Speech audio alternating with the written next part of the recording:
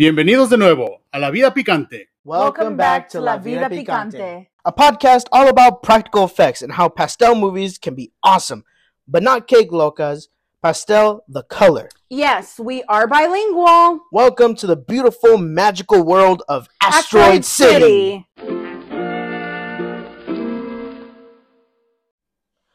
Alrighty, we are going to be reviewing Asteroid City today.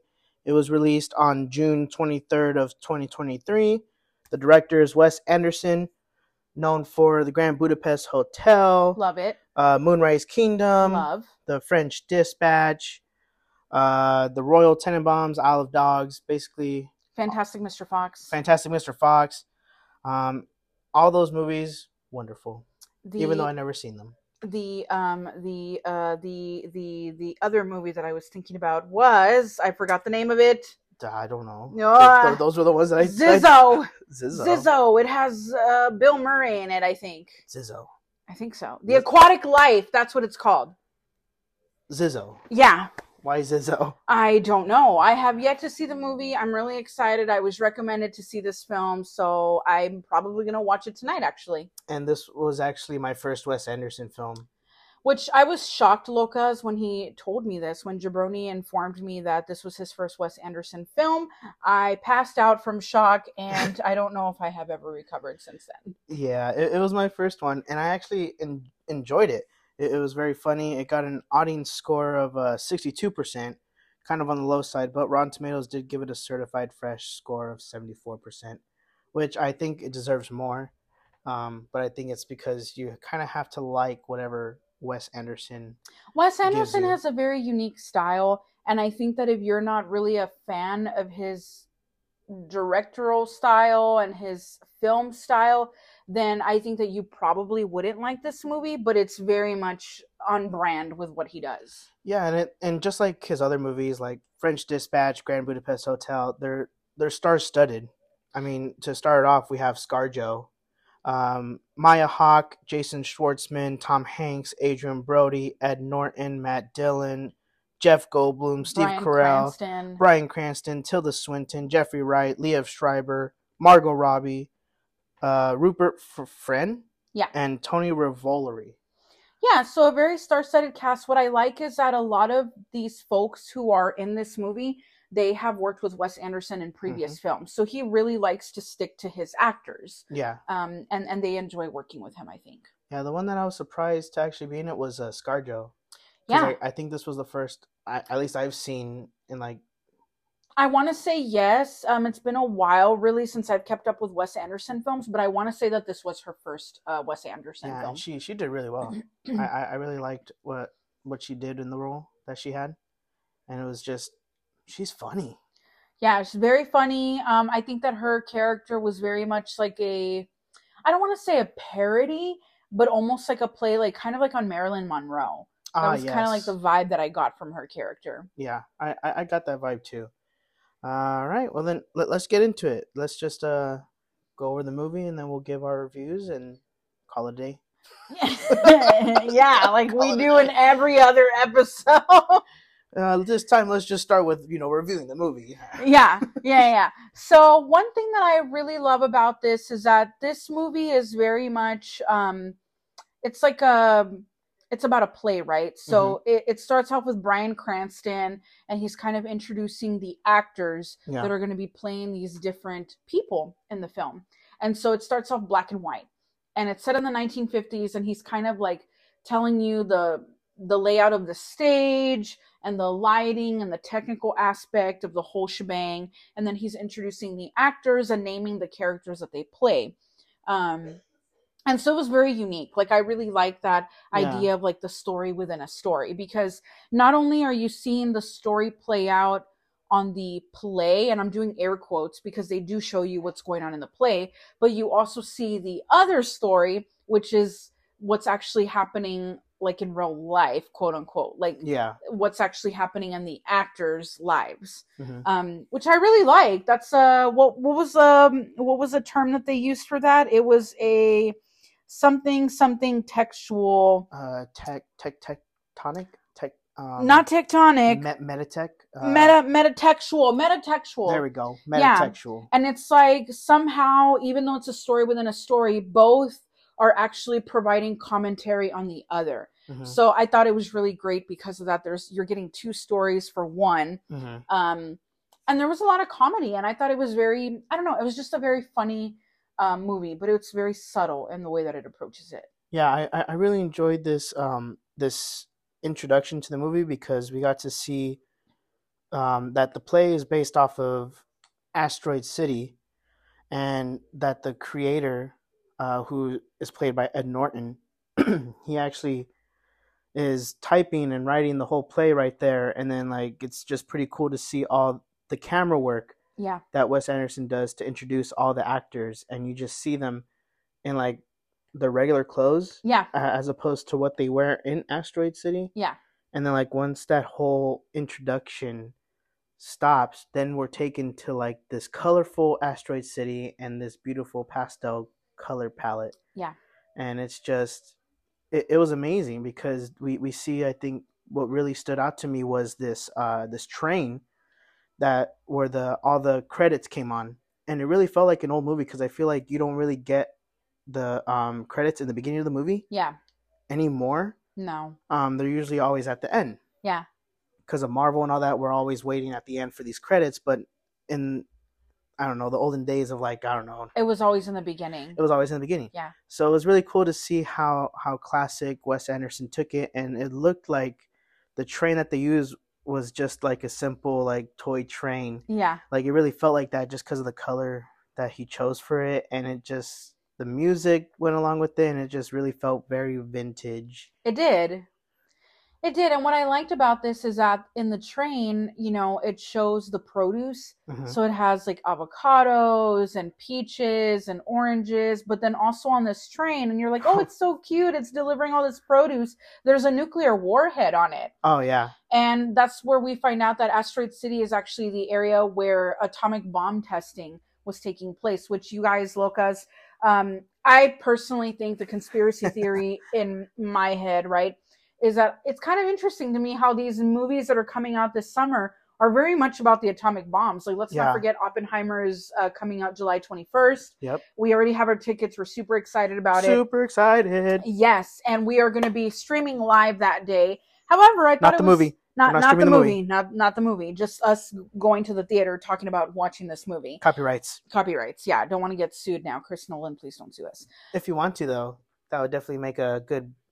It would make a good publicity podcast stunt for good publicity stunt for La Vida Picante. But this movie is very much on brand with that. So I'm like, what's going on in the universe and the world that we are doing all these atomic bomb films? I don't know. You guys tell me. It's kind of scary because if it's really like all these atomic bombs movies that are being put into the universe, are they like what is the universe going to answer with? Is it going to be answering with like nuclear warfare in the future? Probably. Which is kind of a scary thought, considering that all these like movies are based off of like the effects of war, the effects of this bomb. Yeah. And it's like, it's just scary because what if it's actually a deeper meaning overall? I don't know. That's my conspiracy theory. Like, what if it's actually saying something that the government's trying to tell us? That's exactly what I'm thinking. Like the government's trying to tell us something by all of a sudden pumping out these movies. Weirdly enough, before the pandemic, there was a lot of weird pandemic movies. Yep. And then all of a sudden there's a whole real life pandemic. So I'm like, is there going to be atomic bombs? Is there going to be aliens? I don't know. Exactly. Oh yeah, there's an alien in this movie. By the way, spoiler alert if you have not seen this movie. I mean, it didn't, in my opinion, didn't seem like a very popular movie compared to the ones that came out around the same time. They came out roughly around the same time as Flash, as Elemental. Yeah, it just came out last week. Yeah, so it's like when we went this morning, it was totally empty. It was totally empty. We had the entire theater to ourselves, and I mean, I always think it's great. Me personally, I love to go see movies and the matinee showings, so I like going to see them at like 10 a.m., 11 a.m., and typically there usually isn't people there, but for more popular films, there definitely is some people. In this case, we had the whole theater to ourselves, and it was great. It was really great. I liked it. It was kind of one of the few times that I actually saw a movie right when the theater opened. Yeah. And That's awesome. I've been talking about this for years. Yeah, I mean, I don't know. I was against it, but I liked it. Yeah. So one of the things, that I really like is that in the very beginning of the play, right, when they cut to the play portion of the movie, it talks about the dad. It's a dad, and he has his kids with him, and he has his son. His name is Woodrow. And the son, they're there in this asteroid city because there's a stargazer convention. Mm-hmm. And his son was nominated for one of these scholarships or awards. And it's because his son is a part of, he's a super genius. He's brilliant. And there are these other kids that were selected for this same award. And they're all going to showcase their inventions. And it's all related somehow to like physics or something sciencey, right? Yeah, some kind of science. Yeah. And so they're there. And at this moment, the dad decides to he calls the father-in-law. Oh, yeah. So the whole reason why the dad is there, the dad, Augie Steenbeck. Yep, Augie Steenbeck. They get to Asteroid City because their car breaks down. Yeah. And so, I mean, that's where we meet Matt Dillon's character as Hank the mechanic. Yeah. And he gives the option like, oh, I can fix this, but there's two options. One, if I put this piece on, your car is fine. Yeah. Two, it could blow up your car and your car just sits here for all of eternity. Yeah. And that cinematography that they did with how he put just one small little piece, like it was hilarious. It was so funny. It was hilarious. And then he turns the car on and he's like, oh, I guess you got option number one. And then the whole thing just like blows up. And the tires pop. The tires pop, something falls out of it. It looks like the carburetor, and then he's like, well, I don't know what that is. It's some option number 3 that I've never seen before. Yeah. And so now the Steenbeck family is now stuck in Asteroid City. Yep. So then Augie calls his father-in-law, Stanley Zach, played by Tom Hanks, and calls and tells him, hey, can you pick up the girls? Because Augie has 4 kids, 3 girls, 1 boy. Yep. And they're all like smart. Yes. Because you get the sense of that because they walk into they calculated everything like on the way over here. Yeah. Like, this shouldn't have gone wrong because we calculated this. They're geniuses. They're geniuses. And so then the grandfather's like, wow, you haven't told them yet? And he's like, well, it's not a right time. So. And we're wondering, like, what is he talking about? What is he talking about? Like, what hasn't he told the kids? Yeah. And that's when we find out their mother passed away 3 weeks ago. So he hadn't told his kids that their mom passed away 3 weeks ago. And it's such a sad thing to hear. But it was hilarious. Like how they did it. The delivery was so deadpan and it's so quick-witted. Yeah. I mean, I was laughing. Oh, we were dying. Oh, and I almost forgot. So we went to go see this movie this morning. Yeah. And when we got to the theater, we actually saw my best friend Will Ortega there. Shout out to Will Ortega. Which we've shouted him out so many other times in the podcast. So many other times that he joined us in this movie watching experience today. So shout out to Will Ortega. We were all dying. I feel like we were the only ones laughing in the movie because everybody else didn't seem like they were getting the jokes. But there was nobody else in the theater. Shit, you said that. Yeah, I'm like, there's nobody else in the theater. Nobody was laughing because we were the only 3 people there. Well, I thought there was 2 people on the top. There was 2 people at the top, yeah. It was that old couple. Yeah. Well, they probably didn't understand what was happening. That's very mean. Or maybe we find death hilarious. That's very mean. Maybe they don't find it hilarious because they're so near it? I wasn't gonna say that, but I was. Death is inevitable. It's inevitable. But we get to see just this comedy by Jason Schwartzman, who plays Augie, and he's been in funny things. Scott Pilgrim. He's been in a couple other Wes Anderson films, and he actually plays the Spot in the new Across the Spider-Verse movie. So it's definitely cool to see his range. And I think that brings us to when Augie and Woodrow meet Midge Campbell, played by ScarJo. Yeah. And her daughter. And it starts off because they're in this diner, since now they have nowhere to go. They're just kind of hanging out in this diner and ordering flapjacks. And ScarJo happens to be there. And something about Augie is that he's actually a wartime photographer. Mm-hmm. And so he is snapping photos. So, as we mentioned earlier, there's nuclear warheads that are driving by, and it's because this is an atomic bomb testing site. And so he's taking pictures of the mushroom clouds. Mm-hmm. But then to take it back to the diner, he sees ScarJo eating a waffle and he snaps a picture of it. And so that leads to dialogue between Midge and Augie's character.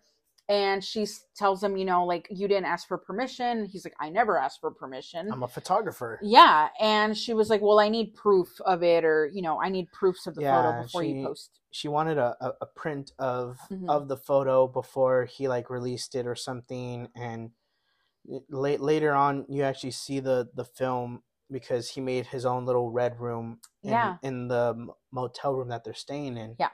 And it's pretty cool because it's Midge and Augie are like their motel rooms are like so close to each other that whenever they open their windows, they talk to each other. Yeah, they can talk. And so he showed her like the print, and she is like, all right. Yeah, it looks good. Looks good. But one of the things that's also happening is that Midge has her daughter there, Dina, right? That's her name? Dina. Dina. And then, you know, there's some shy eye contact between her and Woodrow. Yes. And you can just start seeing the beginnings of a romance blossom. Yes. And so Dina and Woodrow, you can tell that they are having the hots for each other. Yeah. And so that's actually kind of what the whole movie is about. I think it's about their romance blossoming. We see a romance between Midge and Augie blossoming. And like, I know it's like pretty quick because it's 3 weeks after his wife's death, but it's just like they both can like kind of relate to each other. Yeah. And they have tragic backstories. They connect well with each other, and they're stuck here in Asteroid City because of their kids. Yeah. And they have what is it, the convention? The Space Cadet Stargazer Stargazer Convention. Yeah. So they have to be there for their kids. And so then it just shoots over to the crater that's being like showcasing. And so the crater was pretty funny because, you know, the whole point of the crater is that there's a meteorite that hit it and caused the crater, right? Yeah. And so they have it in this little cage, and it's this tiny little meteor.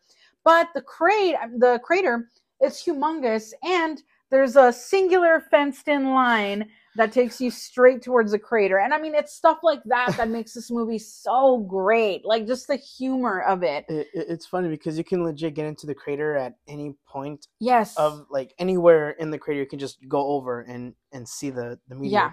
But there's just this one singular gate fence thing that's just... people should follow and get in line. Yeah. But this is what I love about Wes Anderson films, is that they don't rely on toilet humor. They don't rely on like sexual humor or anything crazy.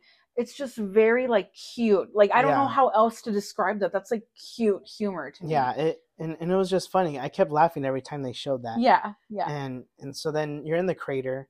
They show the meteor, and it's just this tiny little ball. Yeah, it's like not even the size of a basketball is what it looks like. And so now all the kids are showing all their inventions. We've got a guy that has a jetpack, this girl that can make plants grow faster, but they become toxic. Yeah, and you can't use it on vegetables. I mean, it's a wonderful invention for vegetables, I thought, but then she's like, the downside is that makes all vegetables toxic. Yeah, and then you have, what's his name, Woodrow, who's able to like project things on the moon. And so it's like the future of advertising. Yeah, future of advertising. And then I forgot what the other kids made. There was one guy that had like a laser gun. And I don't know what the others made. Yeah, they had a bunch of really cool inventions. I mean, these kids are geniuses. Yeah, so then it shows a little bit of the kids like getting to know each other. They're playing this game that usually the Brainiacs play against like the not so Brainiacs, and they win. But because they're all Brainiacs, they end up...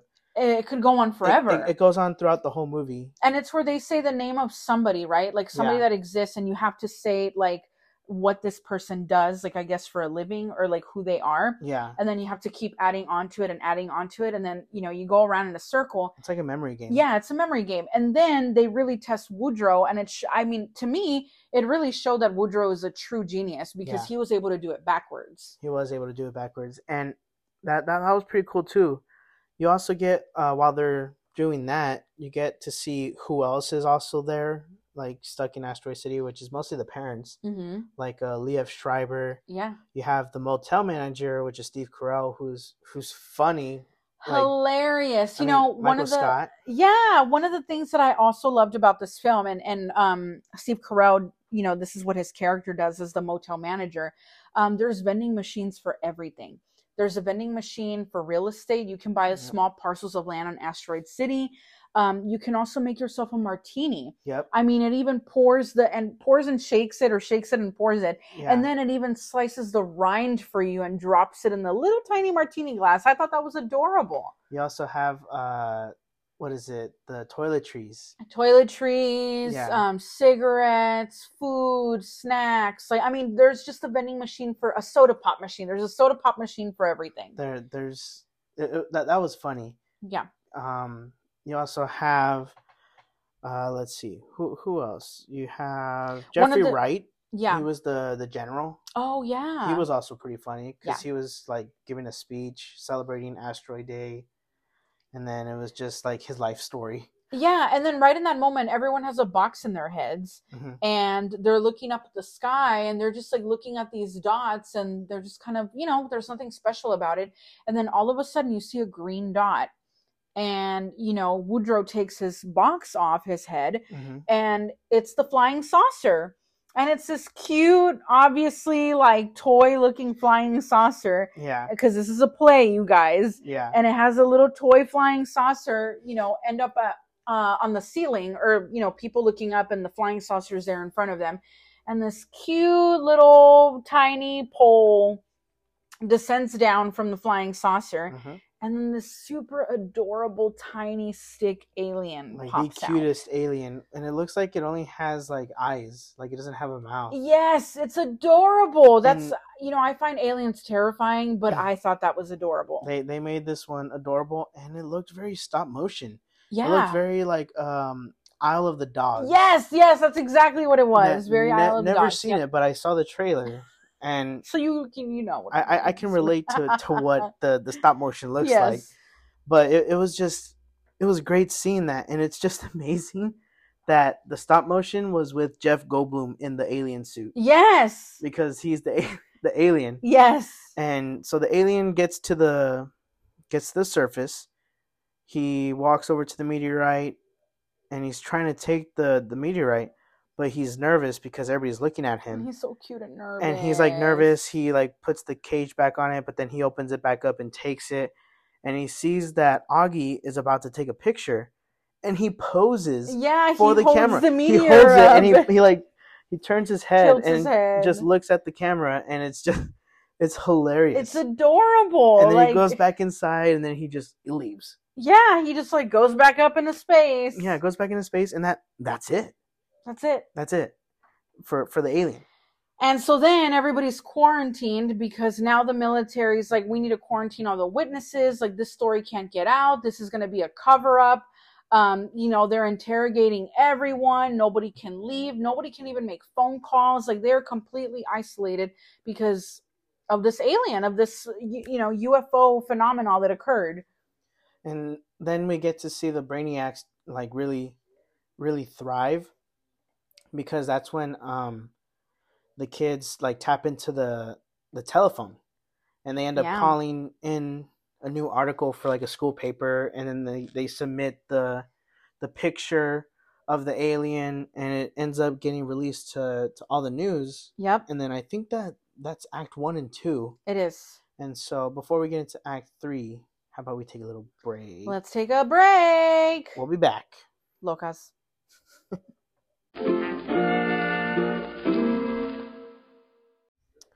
And we're back from our break to start us off with Act 3 of Asteroid City. Yeah. I think Act 3 starts us off with, I think it's a week later after the quarantine. Yeah.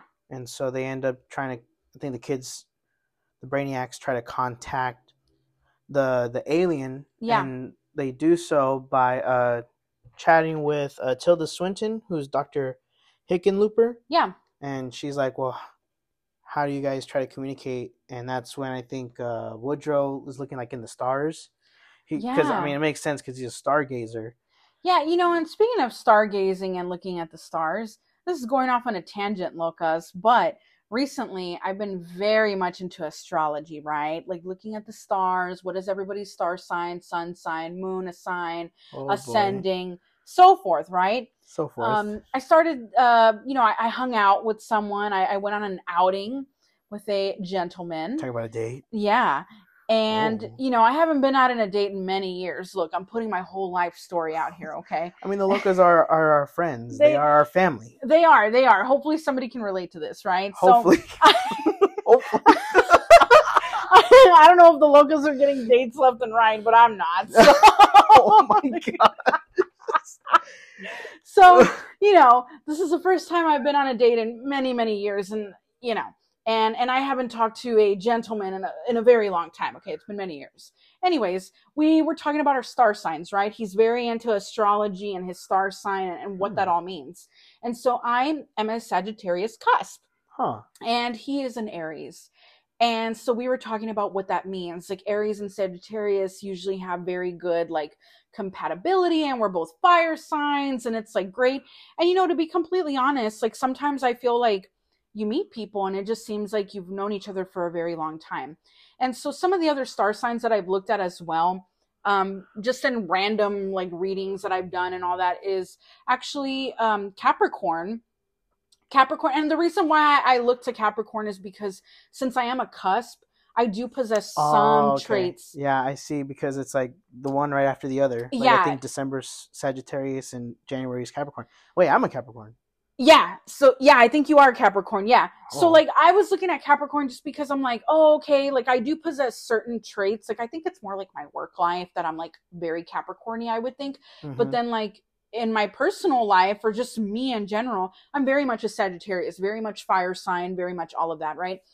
So interestingly enough, I saw that actually Capricorns and Scorpios, out of all signs, right? I feel like sometimes Scorpios get like bad raps or whatever, but like Scorpio and Capricorn actually get along very well, and they have like deep emotional connections. So I thought that was interesting. I've never met a Scorpio in my life, so I don't, I can't tell you too much about what that might be like or whatever. But going back to my point of sometimes I feel like you meet people and it seems like you've known them your whole life.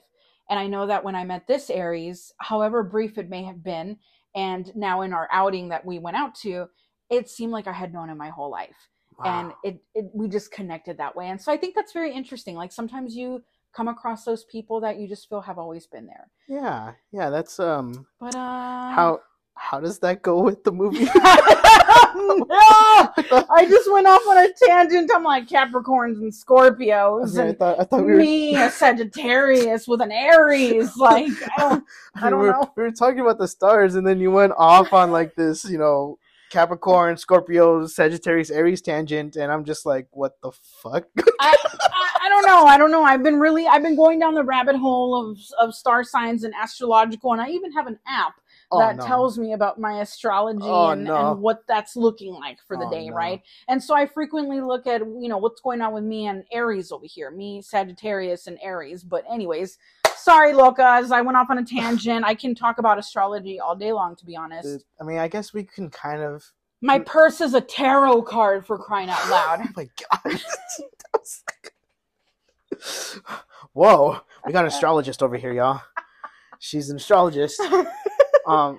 Maybe I guess try to connect the dots. I guess back to the movie. Maybe like you connected with someone like you've known them your whole life. It's similar to how Woodrow and Dina started coming together, because I mean they're both brainiacs, and I feel like they're both and I feel like they felt drawn to each other right from the get-go. Like it's kind of like they made that eye contact, and that's kind of what happened with me and this Aries. Like we made that eye contact, and then it's like all of a sudden I feel like, wow, like I feel like I've known you and like you've known me, like weird. Yeah, and it seems like they're both going through some hard times. I mean, I think Dina's going through a mom that really prioritizes her work before her and children. She makes it so obvious. Like she tells that to her. Like, unfortunately for her, she's not my first priority. That's literally what she tells Augie. She says it out loud. And then you have Augie, who's over here like, oh yeah, your mom died 3 weeks ago, Woodrow. I mean, deal with that. And I might abandon you, by the way. Like, and he's like, Woodrow's like, I had a feeling you were going to abandon me. So, I mean, that makes sense, because people who have, like, I guess, dark backgrounds kind of are drawn tragic backstories. Yeah. Tragic backstories. They are drawn to each other. Yeah. So it makes sense, because you also have, Midge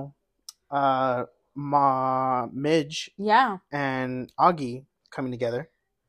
because I think she was abused by all the men in her family. Yeah, all and her then Augie just went through this a traumatic, death. Excuse me, death of his wife scenario. Which so that's going on in the play, but then they cut back to the movie portion, like the reality of what's going on, right, with the actors. Yeah, and they have this beautiful scene where Augie's actor. I forget the name of his character within the movie. Oh, I don't know what the name is. I just know the Asteroid City one. Yeah, so he goes outside to take a smoke break, and he runs into Margot Robbie, and she's there. Right. And she's the wife, right? Like in the play, she's the wife, and she never appears in the play. Like she's just a photograph that Augie took of her. And she talks about like, oh, remember we had this scene where we're talking about how the kids are late bloomers and blah blah blah. Like she's going through this whole scene, and he was like, why was that not included? And she's like, I don't know, they decided to cut it last minute. And so then we find out that all of her scenes were cut in the play. Yeah. But they have this photograph, and I don't know why. That's that whole scene where they're on opposing balconies. She's on one playhouse, she's doing another play, and then you have Augie's character taking a break and taking a smoke break, and they're kind of talking about like, why were you not in this play? Like that would have been nice or whatever.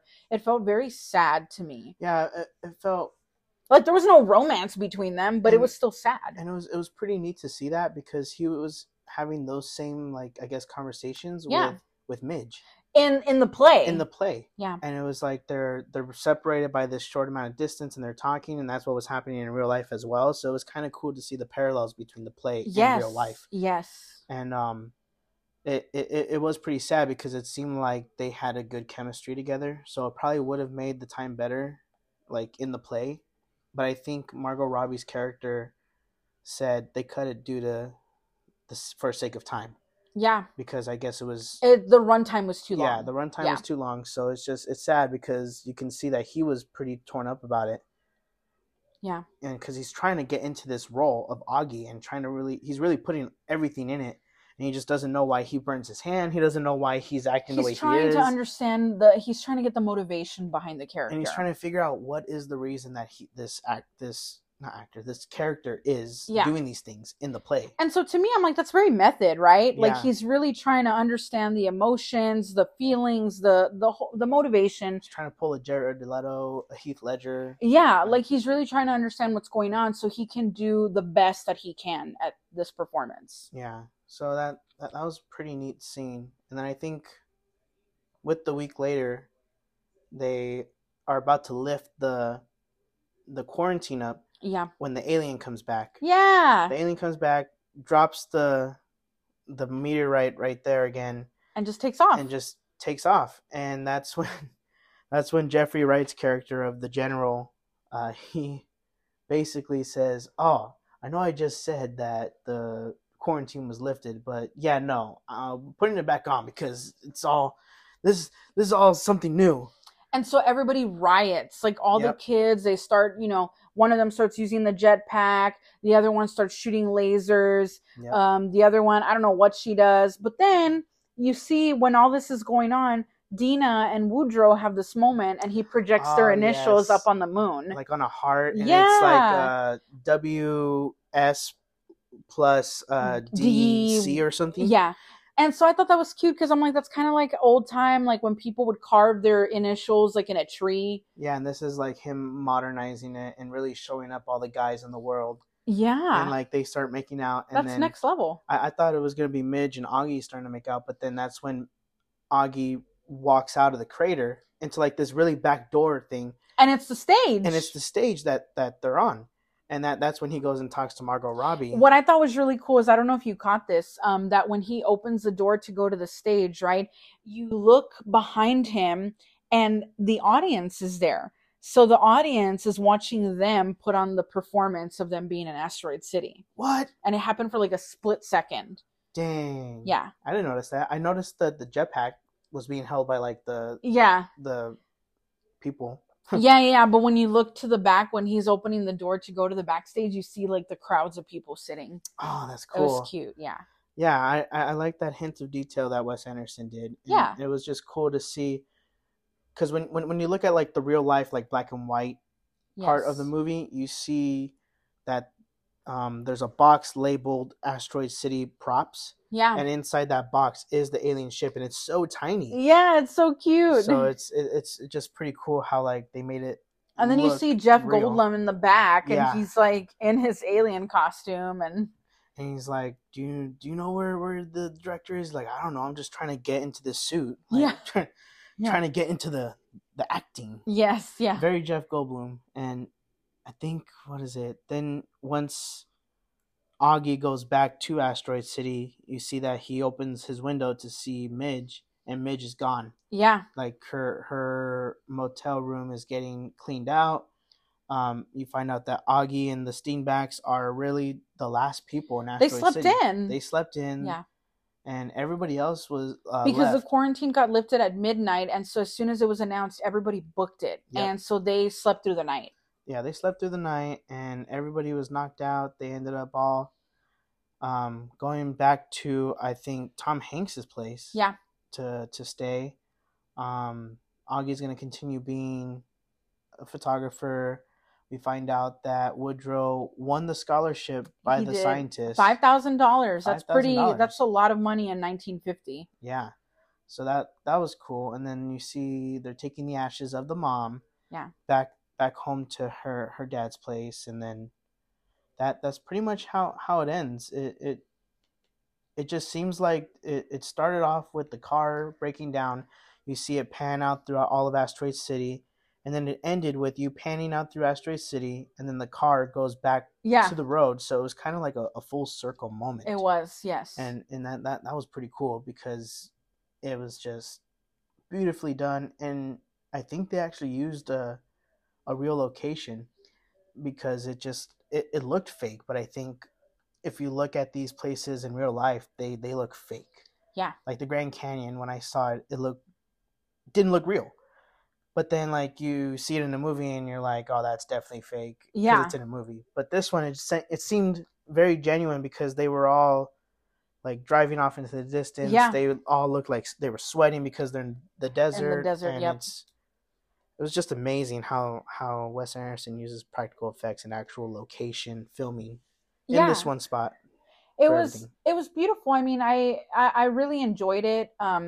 I think it was so funny. Like, that's what gets me about it. It was so funny. And I think, like, I think you and me were just looking at some reviews for the movie because it has mostly a 2-star rating. Yeah, it has a very bad rating. And, like, honestly, people just were saying that it was very slow and that it wasn't funny. But to me, it did feel a little slow, but like I was fine with it. You did have to catch the subtle humor. Like that's the whole thing, right? Like it's not, like I was saying earlier, it's not slapstick, it's not toilet humor, it's not sexual humor, it's not any of that. Mm-hmm. It's very nuanced.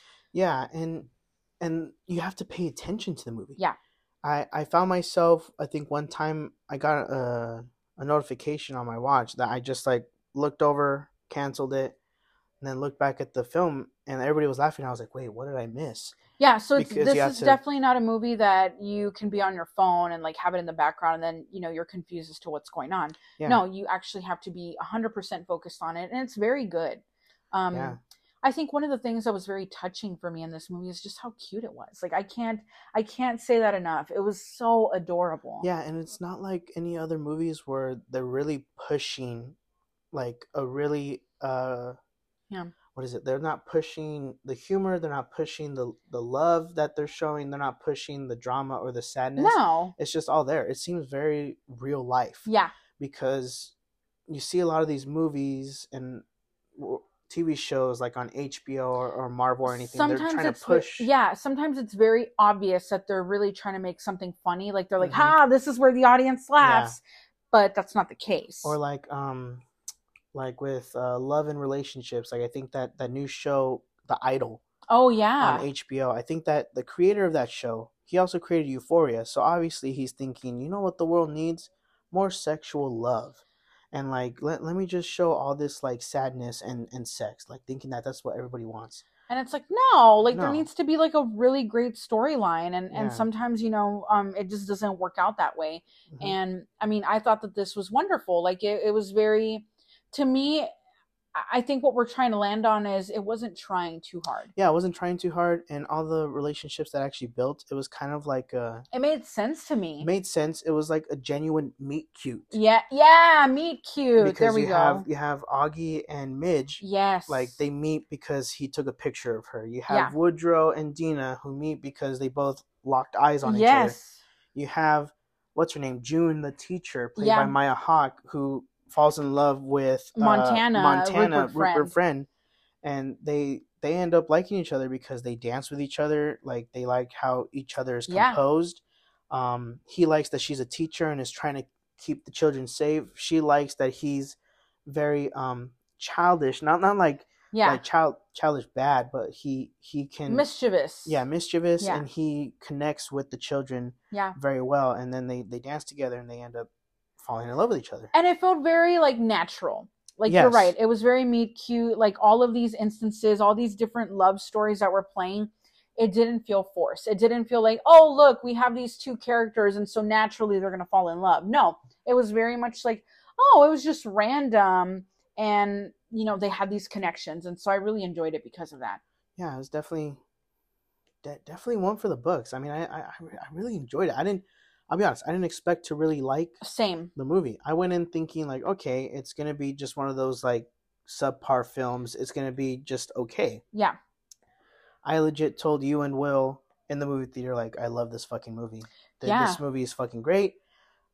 I'm definitely gonna get it when it comes out on DVD. Like, I just think it's gonna be it's definitely gonna be an Oscar nominated, I think. I think so too. And also, I mean, I almost feel like buying my tickets for the Alamo Drafthouse, because I know that if you bought a ticket at the Alamo Drafthouse for Asteroid City, you would also have the opportunity to get a tin lunchbox and a thermos.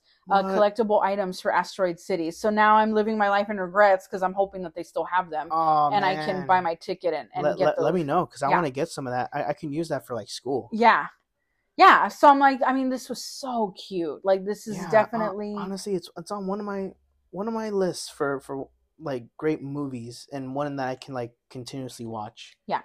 And like, I know a lot of people say it's boring and that it's uneventful. I don't think but it was. I think even if it is, for some people, I think that's what you need. Yeah. Like, compared to seeing all these action flicks or all these dramas, you need a little bit of boring, and you need to kind of use. Who was it? We did an episode. Jordan Peele. Yes. He said we need to start making movies like movies were made back then.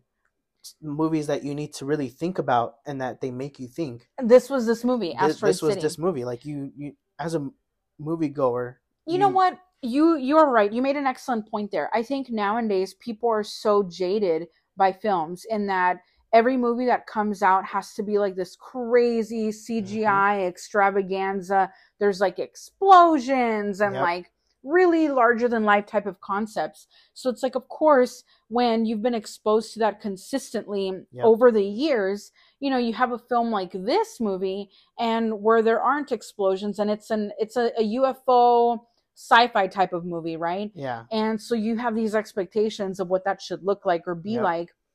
You come into this and it's so low-key, very nuanced, and so you're kind of like, well, wait a minute, where are the explosions? Where's the flying saucer that's like in a cloud? Where's the actual aliens, like the fourth kind? Where's all the craziness? Like, where's the planet-eating transformer? Like, you know what I mean? Like, people come in with these types of expectations, and I also think it had to do with the trailer, because the trailer didn't really show a lot. It just showed you like people in Asteroid City. It didn't show the actual not like at the whole all. movie, like Fast and Furious does all the time, or the Marvel movies do. And like, obviously with Marvel, you know what's going to happen. It's going to be conflict and a resolution, or like crazy fights. Half the world gets destroyed, but everything is saved. And then you have movies like classic movies like these made by these directors like Wes Anderson, Christopher Nolan, Tarantino, Scorsese. Like, you have all these Coppola, even Gerwig. Greta Gerwig. Like, you have these people,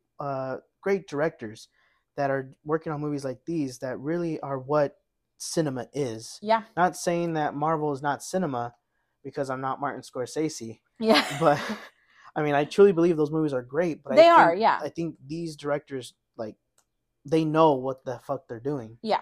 And this is just a sign to show what actual like good ass cinematography does, what good direction does, and a good script does. Yeah. It just checks off all the boxes, and I loved every minute of it. Same. So what rating do you think that we should give Asteroid City? Rating? Yeah. I give it a hotter than hell. So a level 4 hotter than hell. I agree with this rating. Yeah. I mean, honestly, like, I'm really saving my spicy meatball for Oppenheimer, which I really know it's a really high expectation. But I think it is going to be a spicy meatball. It's going to be a spicy meatball. A spicy meatball. Spicy meatball. Yeah, it's going to be that. And so this one was definitely hotter than hell because it made me happy coming out of it. It did, yeah. Like, even though it was like kind of a sad really story, feel good. But like it made you feel good and kind of so that you can't really do anything without getting up out of bed or something. Like, yeah. That's if a you good way to put it. Yeah. Get out and do it. Yeah. So I really liked it. I don't know what else. So now I have to watch The Life Aquatic. I know I told myself that I was going to watch this. So this movie, because it's a Wes Anderson, now I'm like on a Wes Anderson kick right now. Nice. So tonight I'm going to watch The Life Aquatic. I'm kind of interested in the Grand Budapest Hotel. It's good. It's really, really good. It has so one of the actors, his name is Tony Revolori. He played the general's like right-hand man in Asteroid City, but he also plays what's his name? He plays a character in Grand Budapest. Ray Fiennes' like right-hand man as well, which was actually his acting debut. Because after that, he got big roles, like he plays Flash in the new Spider-Man movies. So it's definitely cool to see how he's still sticking with who he started with. Yep. With Wes Anderson. So it's definitely cool.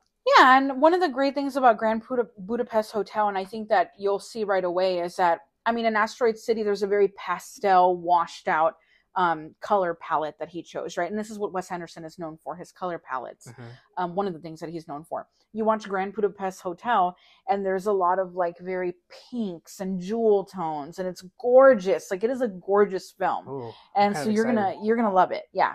Yeah. So I'm definitely gonna check that out. I don't know which other ones to check. Maybe the French Dispatch. I didn't really hear a lot about it, but I heard it's also another star-studded cast. Yep.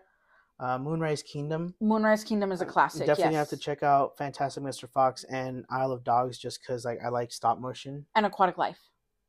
Sure. Life Aquatic. Sure. Yeah. Sure. Yeah. It's good. It's supposed to be really good. I'll wait for you to watch it, and then I'll watch it after you. Okay. Kind of like Parasite. I think that's it for the podcast episode. I'll get to Parasite. I don't even know where to watch it. Where can I watch it? You can watch it on Showtime. Showtime? Yes. It used to be on Hulu. It is now on Showtime. But I subscribe to Hulu, and I have Showtime attached to my Hulu. And so I love this movie so much that last week when I rewatched it, I subscribed to Showtime. Oh my gosh. Oh my god. It is so good. I have rewatched that movie so many times, and each time it's just better and better. I feel like you're hyping this movie up so much that what if I just don't like it? I would be honestly very devastated because it won. Not only did it sweep the Oscars, it won the Palme d'Or at Cannes. I don't even know what that is. We talk about this all the time. Bless you. I'm like, I don't even know what the hell that is. Palmes de Garçons. Lucas, as you notice, you have a doormat that I painted that is Palmes de Garçons. But anyways, Lucas, I forgot what I was gonna say. You were talking about the sneezing. Lucas, I was regretfully informed that it turns out that I guess in every podcast episode I sneeze, and I think I've done a pretty good job at not sneezing lately. I think in the past 2 episodes, I have not sneezed at all. Okay, my nose has not tickled. Not once. Not once. Yeah, that was me that said it. I mean, I want to say she sneezed the most on these episodes. And so, I mean, I don't know. I don't sneeze, knock on wood, but... I sneeze all the time. Yeah, you do. See, you just admitted it. But I didn't realize that I was doing it in the episodes. And then you pointed it out, and I was like, oh my God, like super self-conscious. Like, I'll make sure to blow my nose before I start an episode. I was just being a good co-host and letting you know, like, hey, this is what the comments are saying. Who wrote that? I don't know. That's all we had for you today, Lucas. Yes, that's all we have for you today. As always, you can find us on Apple Podcasts, Spotify, Spotify for podcasters, Amazon Music, Google Podcasts.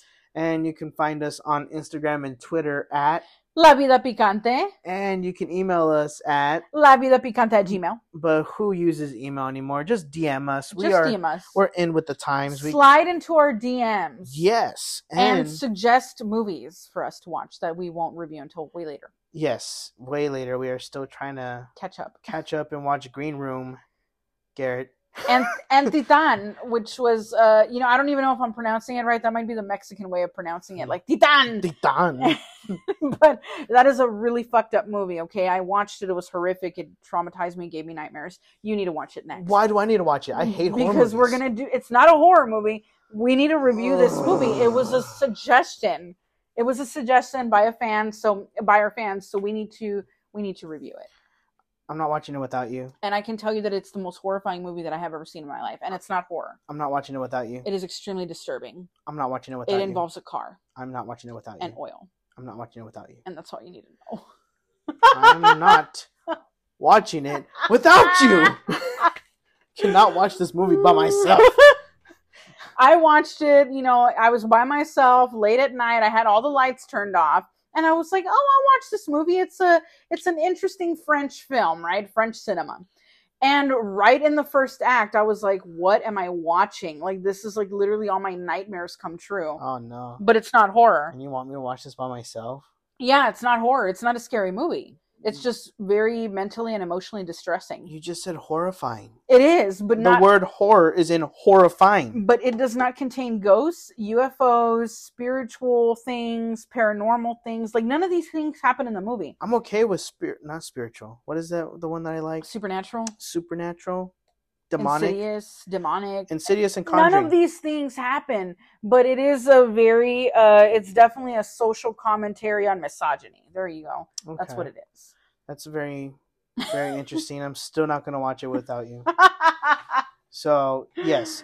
With that is the end of episode 19. Episode 19. Only 6 more episodes. We're going to have a 24-episode season. You know what? I'm going to stop myself right there because we say this all the time that we're going to have a full season and then we go on indefinite hiatuses. So yes. I don't know. So look out for 24 episodes of season 2 or not. Or not, because we don't even know ourselves. We don't even know, but I think we will be able to because we have this one coming out. We planned ahead. Actually, what is it? The Flash one came out today. Yeah, Flash premiered today. Then next we're doing week is Transformers. That one's releasing, and then this one that we're doing now, Astro City, is going to release next. Yeah, and then we have Mission Impossible, Barbie, Oppenheimer. You almost forgot to mention Oppenheimer. We've been hyping up this movie so much, you almost forgot it. What was it? This is 19. Demon Slayer anime. Yeah, Demon Slayer. We have Oppenheimer, Barbie, Mission Impossible. I'll be completely honest, though, because I've gotten up to season 2 of Demon Slayer, so definitely in this time period where episodes catch up with us, I will be watching the 3rd season. I don't think there's a 4th season, is there? No.